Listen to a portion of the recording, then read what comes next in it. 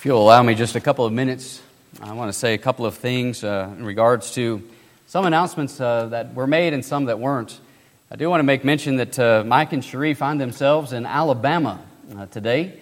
Mike beginning a gospel meeting there in that great state, and they will go through, that gospel meeting will go through Wednesday night, and then Lord willing, they're going to have a couple of days to be able to spend with his mother. Cherie's going to get to see some of her family, and Lord willing, they will fly home very early next Saturday morning. So please do keep Mike and Cherie in your prayers and the wonderful work that we know that he is striving to accomplish this week there. So please continue to keep that effort in your prayers. I also wanted to make mention, Brother Ron Wolf caught me at the back of the auditorium this morning, and he said, "Looks like I'm going to be leaving." And I said, "Leaving? Well, when are you coming back?" He said, "I don't know that I am coming back." And I said, "Well, when are you going?" He said, "Friday." I said, "Brother, that was short notice," and it was short notice for him. I just want to say how much we appreciate Brother Ron, and he doesn't want any attention, but I wanted to give him some tonight. I appreciate him. I appreciate he's been a great encouragement. Through Rob, I've kind of followed his travels from Oregon over to Ohio and back to Kirksville, Missouri, which I'm familiar with, and now to Midland, and it looks like now back to Oregon. And so our best wishes go with you, brother, and we'll be thinking about you and what you're endeavoring to do, going back to help some family issues, and appreciate that very much. And we're going to miss him, and we want you to know that. I want to say that tonight. In Hebrews chapter 11, we find a Polaroid.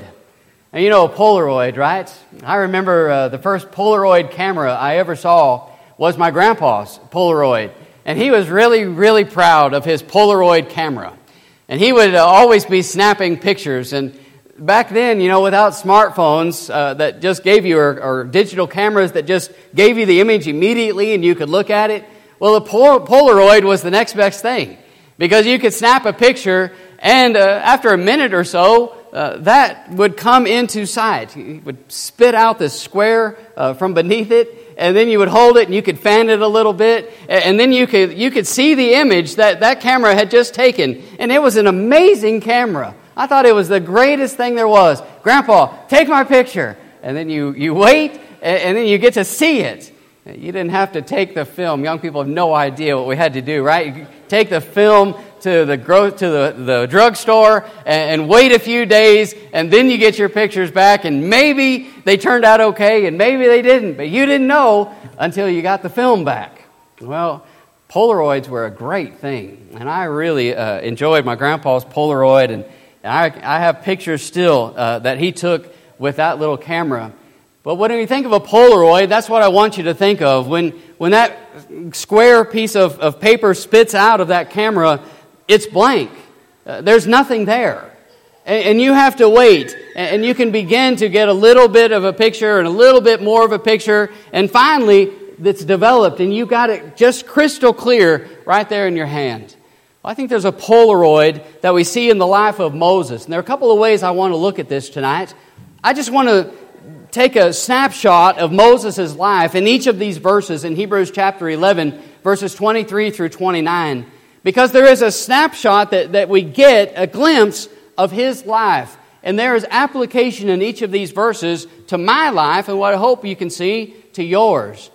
And then I want you to think about it in a separate way in just a moment. But I want you to start with me by looking at the Polaroid, by looking at a snapshot of his life. And if you back up to verse 23, I didn't have Brother David read it, but the Bible says that by faith Moses, when he was born, was hidden 3 months by his parents because they saw that he was a beautiful child and they were not afraid of the king's command. And then you get into verse number 24, and one of the first pictures that we see is that when Moses gets to be a little bit older in his life, the Bible tells us that he rejected earthly glory. Now, in the book of Exodus, when you go back and look at his birth, a lot of the attention that the Bible gives in the book of Exodus is to the mother of Moses, right? It was his mother that the book of Exodus says took Moses, and she's the one who built that ark of bulrushes, and she hid him for 3 months and then built that ark, and she covered it inside and out with pitch, and she hid him among the bulrushes, and she waited to see, and it's all about his mother. But the writer of Hebrews specifically says parents, plural. And twice in that verse number 23, twice it says they. And so it's not just his mother, but it is they. It is both of his parents. And so he is born into this family that were God-fearing. And when Moses got a little older, the Bible says that he rejected glory. He refused to be called the son of Pharaoh's daughter. You would do yourself a great service as you study Hebrews chapter 11, a chapter I know that is very familiar. But you would do well to focus on the action words of Hebrews chapter 11.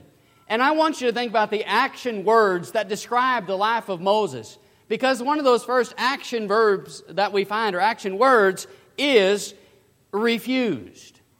He refused to be called the son of Pharaoh's daughter.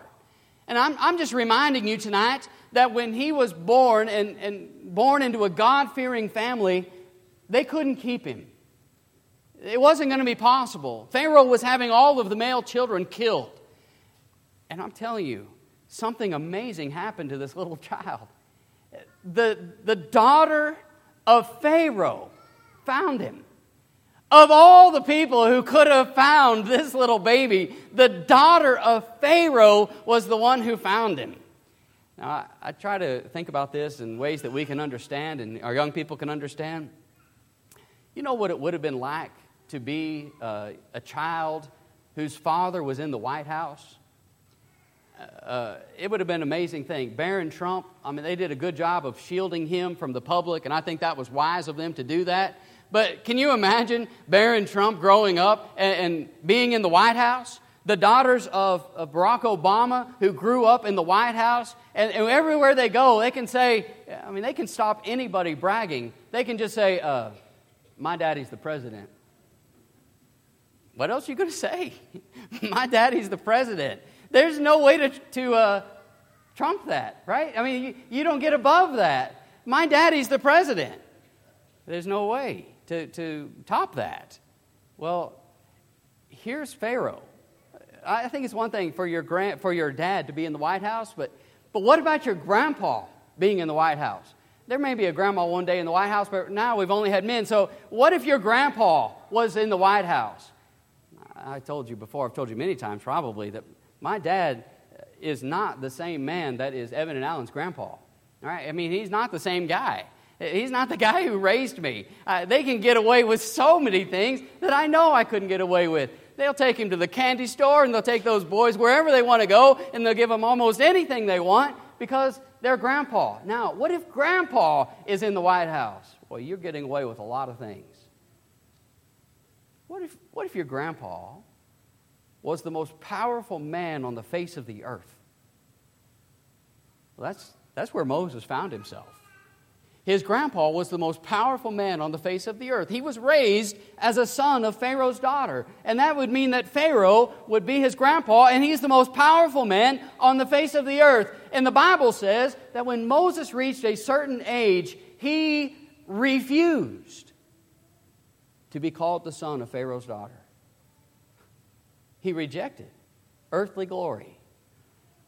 Our young people are studying the life of Joseph in their Bible classes, and as you can hear, they're learning. They're learning a lot, and they can recall a lot of details from the life of Joseph. And I understand that the life of Moses, we can recall in our minds, if we've been around the Bible any time at all, we can recall a lot of things about Moses and about the life that he lived. But sometimes this can become nothing more than a kid's Bible story. If we're not careful, that's all it will be. And I want to remind you that there is a great section of this chapter dedicated to Moses. And there's a reason for it. I want you to see it. Moses rejected earthly glory. The Bible tells us. Well, the Bible tells us that we need to be willing to think in bigger terms. Why did he reject being called the daughter or the son of Pharaoh's daughter? Why did he give that up? Why did he refuse to be called that? And I want to tell you tonight, as we look at his Polaroid, as we think about pictures, I want to remind you that Moses in his life was able to view a bigger picture. And I want to be able to view a bigger picture just like he did. Here's a snapshot of his life. When he got to a certain age, he refused the earthly glory. He refused that. And there are those in the Bible that the Bible says they did not refuse that. For example, in John chapter 12, the Bible tells us about some of the Levites and some of the Pharisees, some of the leaders of the Jews. And it says that they believed in Jesus, but they were unwilling to confess Him before others, lest they be put out of the synagogue, because they loved the praise of men more than the praise of God. Moses says, I'm not interested in that. I'm not interested in the praise of men. I am not going to put that above the praise of God. Turn in your Bibles over to the book of 1 Thessalonians and notice what Paul says, because this was his attitude. And I'm saying this is an attitude that you and we need to be careful that we possess. This is the attitude that you and I need to have as we take a snapshot of our lives and where we are. Well, Paul was able to say in 1 Thessalonians chapter 2 and verse 4, but as we have been approved by God to be entrusted with the gospel, even so we speak, not as pleasing men, but God who tests our hearts. For neither at any time did we use flattering words, as you know, nor a cloak for covetousness. God is witness. Nor did we seek glory from men, catch it, either from you or from others, when we might have made demands as apostles of Christ. Paul is saying again, I'm not interested in the praise of men. I'm not interested in what you can offer me. I'm interested, he says, in being approved of by God. And I'm telling you tonight that that's exactly what Moses wanted. In the end, he says, I don't need Pharaoh's approval. I need God's approval. Can I say this? There are going to be many who don't make it to heaven because of familial relationships. More clearly, their family's going to hold them back. They're going to put relationships of family ahead of relationship with God.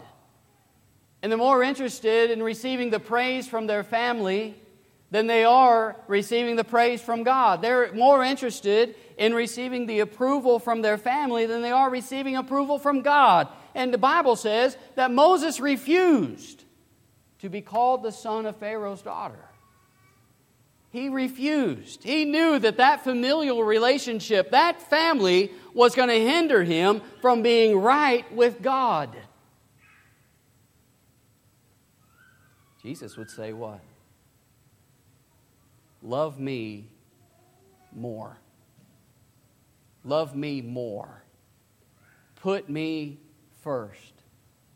And as you think about this snapshot of Moses' life, as his life comes into a clearer view, well, this is what he refused. I refuse this relationship because it's not going to win me the approval of God. I want to be like Moses. I want to love my family. I want to be close to them and all of those things. But my dad has told me a number of times, Adam, if you decide to go into sin, that's going to affect our relationship. You need to know that.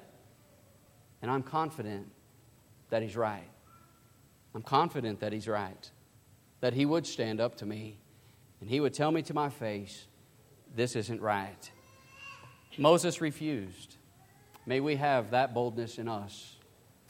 Moses made a wise choice. I want you to think about this again. The Bible tells us in the next verse, in verse number 25, choosing, there's your action word, choosing rather to suffer affliction with the people of God than to enjoy the passing pleasures of sins. He made a choice, and he made a wise choice, the Bible says. I don't need to be called the son of Pharaoh's daughter. Rather, I will suffer affliction. He had it made. His grandpa was the most powerful man on the face of the earth. He wasn't going to suffer any affliction. But he made a choice. And his choice was to suffer affliction because it meant being with the people of God. He chose what was best for his soul. You remember Joshua, he had that little saying that we post on our walls at home, right? As for this day, choose for yourselves whom you will serve. As for me and my house, he said, we will serve the Lord. Made a choice. And that's a choice Moses made. I'm going to serve the Lord. I want you to make a wise choice in your life. I want to strive to make those choices in mine. He was looking out more for his soul than he was his body. That's what we need to be doing, isn't it? I want to look out for my soul more than I'm looking out for my body. In Acts chapter 13, verses 45 and 46, here is Paul. And you remember Paul, he was a Pharisee of the Pharisees. He was raised at the feet of the master teacher, Gamaliel. I mean, he had it made. He was a Jew of Jews, a Benjamite by birth, and he was going places. He was going to be somebody. He was going all the way to the top. And he says in Acts chapter 13, verses 45 and 46, that since the Jews rejected the message of Christ, I'm paraphrasing some, but since they rejected the message of Christ, he was turning to the Gentiles. I wonder how easy that was for him to do. I wonder who might have been staring at him that he had grown up with. I wonder if he was looking into the face of some of his best friends at one time in his life. We don't know, and we're not told. I wonder if he's looking into the face of different family members. I wonder if he's looking into the faces of those that he was going to go to the top with. And he says, y'all are going to reject Jesus? We're taking the message to the Gentiles. They're going to listen. And the Bible says a couple of verses later that they received the Word of God. Made a wise choice. Paul did. And I'm just reminding us that this was a wise choice that Moses made. It wasn't going to mean his life was easy. It wasn't going to make his life any easier. In fact, it was going to make it so much more difficult. But he says, this is the choice that I've got to make. And so he chose to suffer affliction with God's people than to enjoy the passing pleasures of sin. You have a choice to make. I have a choice to make. We can be happy in this life, and we can give in to the temptation, and we can give in to pleasure, and we can satisfy the flesh all that we want. But it's passing in its pleasure. It's not going to be satisfying forever. It may satisfy you your whole life. But your life is but a vapor. It's here and then it's gone. And then what? Then comes eternity. Then comes eternity. Moses understood that. He said, I'll suffer in this life that I might go on to be with God. The next verse tells us that he correctly appraised riches. It reads perhaps a little bit strangely, but it's easy, I think, enough to understand. In verse number 26, esteeming means to put above, esteeming the reproach of Christ greater riches than the treasures in Egypt, for he looked to the reward. You know, Jesus wasn't going to come along for a millennial. I mean, a long, long time after the life of Moses. But here Jesus is connected to Moses. What's the connection? Moses understood that he was going to have a role even in messianic, what was going to come with the Messiah. And his role in the messianic hope was more valuable than Egypt's treasures. He understood that God had made a promise and that God was going to keep His promise and that one day the Redeemer was going to come, and Moses was looking ahead even to the days of Christ. And he understood that he could play a role in that happening. And he did, didn't he? And what a role he played. He knew about the promise that God had made to Abraham. God had made basically a twofold promise that land one day was going to be inherited by God's people. And Moses understood, here we go, we're going to leave Egypt, and where are we going to go? We're going to go to the promised land. The promise had been made to Abraham, and Moses, he must have had an idea of what was going to take place. But more than that, God had made a promise to Abraham that through his seed, all nations were going to be blessed.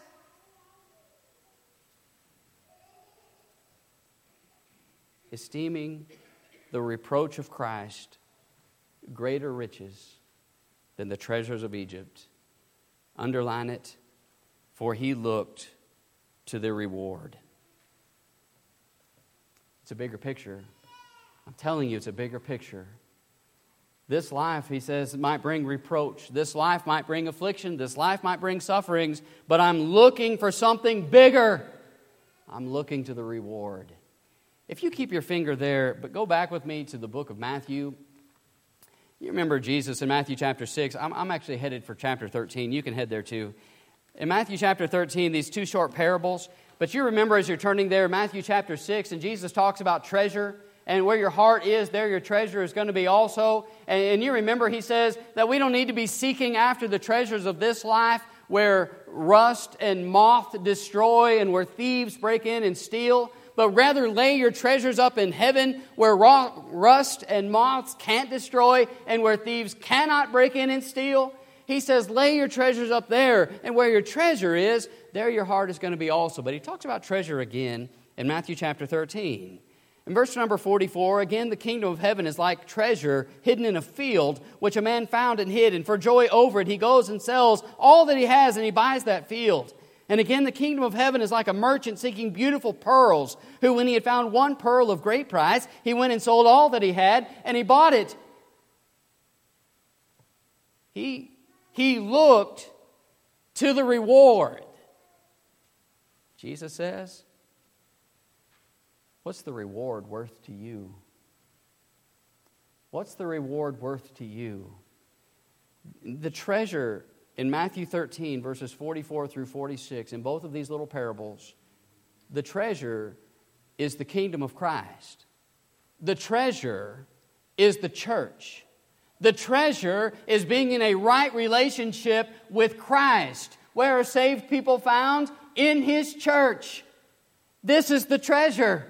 And so he says, you go out and you find treasure. You bury it in a field. You sell everything so you can have the treasure.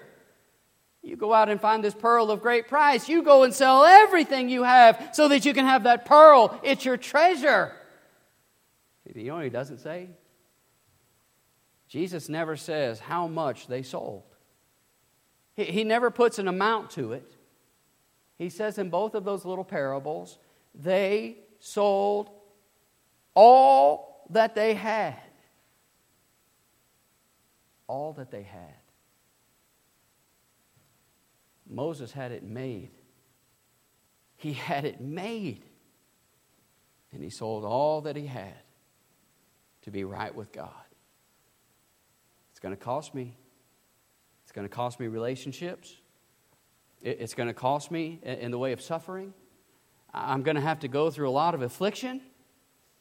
But I'm looking for the reward. He appraised correctly his riches. I pick up a little steam now as we begin to draw this lesson to a close. In the last 3 points, I simply want to say that this is important for us to understand from one verse. In verse number 27, the Bible tells us, by faith he forsook Egypt, not fearing the wrath of the king, for he endured as seeing him who is invisible. The Bible says, first of all, that he forsook Egypt. That is not to be missed. That is saying, I am going to live a separate life. And so I'm going to leave Egypt in the rearview mirror, so to speak, and I'm going to go on to be with God and right with God. That's why the Bible tells us as Christians, come out and be separate. Be mine, says God. You can be my children. Abstain from every form of evil. Come out and be separate. Don't stay there and don't stay in your lost condition. Put that in your rearview mirror. Come out and live a separate life. The Bible says that Moses would fear God, not the king. He wouldn't fear the king. He was fearing God. I'm putting Egypt in the rearview mirror. I know that he's not going to be happy. You think that Pharaoh got the news that Moses was leaving and he said, oh, okay, no problem. No big deal. You think that's how he received the news that Moses was leaving? I think he did not receive that news well. What? Where's he going? Why would he do that? Let's go get him. Moses says, I'm not scared of Pharaoh. I'm not scared of the king. I know he's going to be angry with me, but I'm not scared of the king. You know, all that he can do is kill me. And then what, right? I can go on to be with God. I fear God. Do we fear God? I love Acts chapter 4, verses 18 through 20. I love the words of Acts chapter 5 and verse 29. We ought just to speak what God has told us to speak. We're going to speak the things that we've seen and heard. Whether it's right in the sight of man, you judge, but we're going to speak the things of God. That's in essence what they were saying, wasn't it? Here they were being threatened, they had great threats being breathed upon them, the Bible says, and yet they did not budge, the apostles of Christ. They never budged. Why? Because they feared God and not earthly authorities. I want to stand before God and say, I fear you and not man. And that's what Moses did. It's a Polaroid, snapshots of his life, understanding what he saw.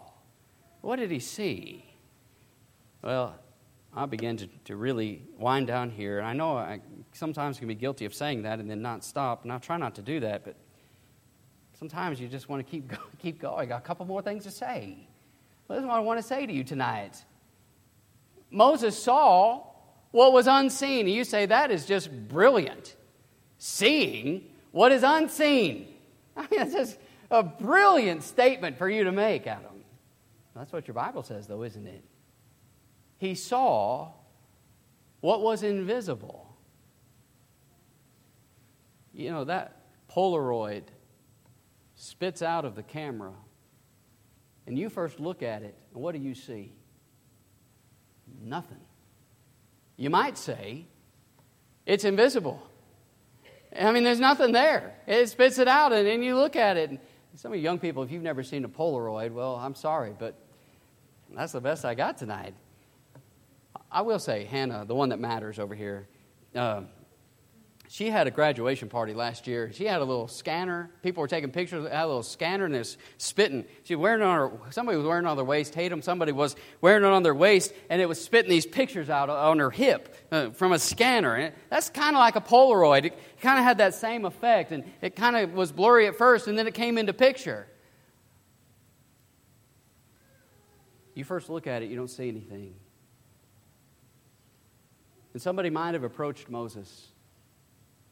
Moses, what are you thinking? Why are you getting out of here? Why are you going to run away? You're 40 years old. Acts chapter 7. You're 40 years old, verse 23, and you're getting away from here. Why? Because I see what is invisible.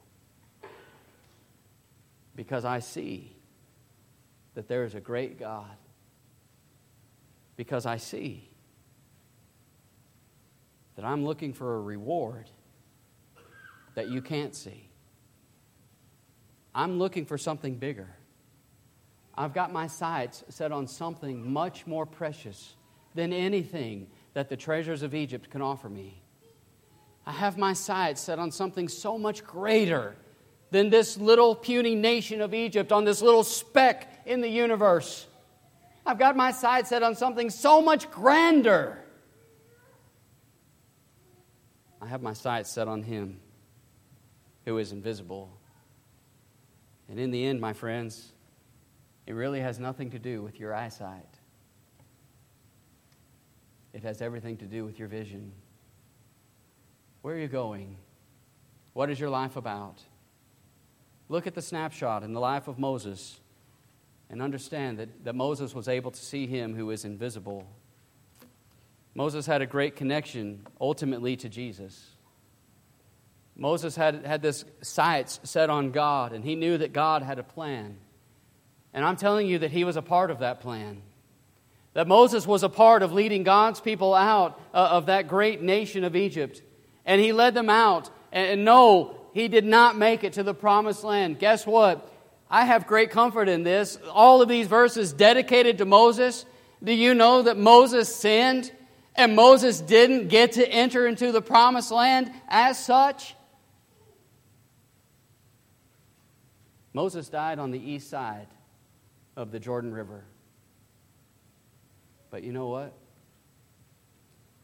He died with God. He died with God. Moses' life is one that we would do well to study over and over and over again. I wonder, how's your vision tonight? Do you find yourself like him, wanting to be right with God, willing to give up whatever ties to this world may be hindering you from being right with God? He saw God clearly. Do we? Tonight, what's your picture? How's your vision? And where are you going? If the answer is that you're not right with God, then you have opportunity. Tonight, I want you to know that God's people eventually would lead to Jesus coming, just as it was promised. And Jesus came willingly, and He died on the cross for you. And He shed His blood so that your sins can be forgiven, as Brother Joe again did a wonderful job explaining to us again tonight. And I want you to know that your sins tonight can be forgiven, that you can be right with God. If you will cut ties to anything that's holding you back from being right with God, tonight you can be right with God. Do you believe that Jesus Christ is the Son of God? Are you ready to repent of your sins? That's where you cut those ties. That's where you forsake and you refuse and you turn and you go to God. Tonight, are you willing to do that? To confess your faith in Jesus as the Son of God, to be baptized for the forgiveness of your sins. Tonight, you can be right with God. You can be approved by God. Why? Why would you not take advantage of this opportunity? Tonight, if you are a Christian and you had separated yourself, but now you've gone back to the world and you need the prayers of your brethren, or tonight there's a need in your life, if there's something we can do to help you, we stand ready to any way that we can. But please come to the front while together we stand and sing.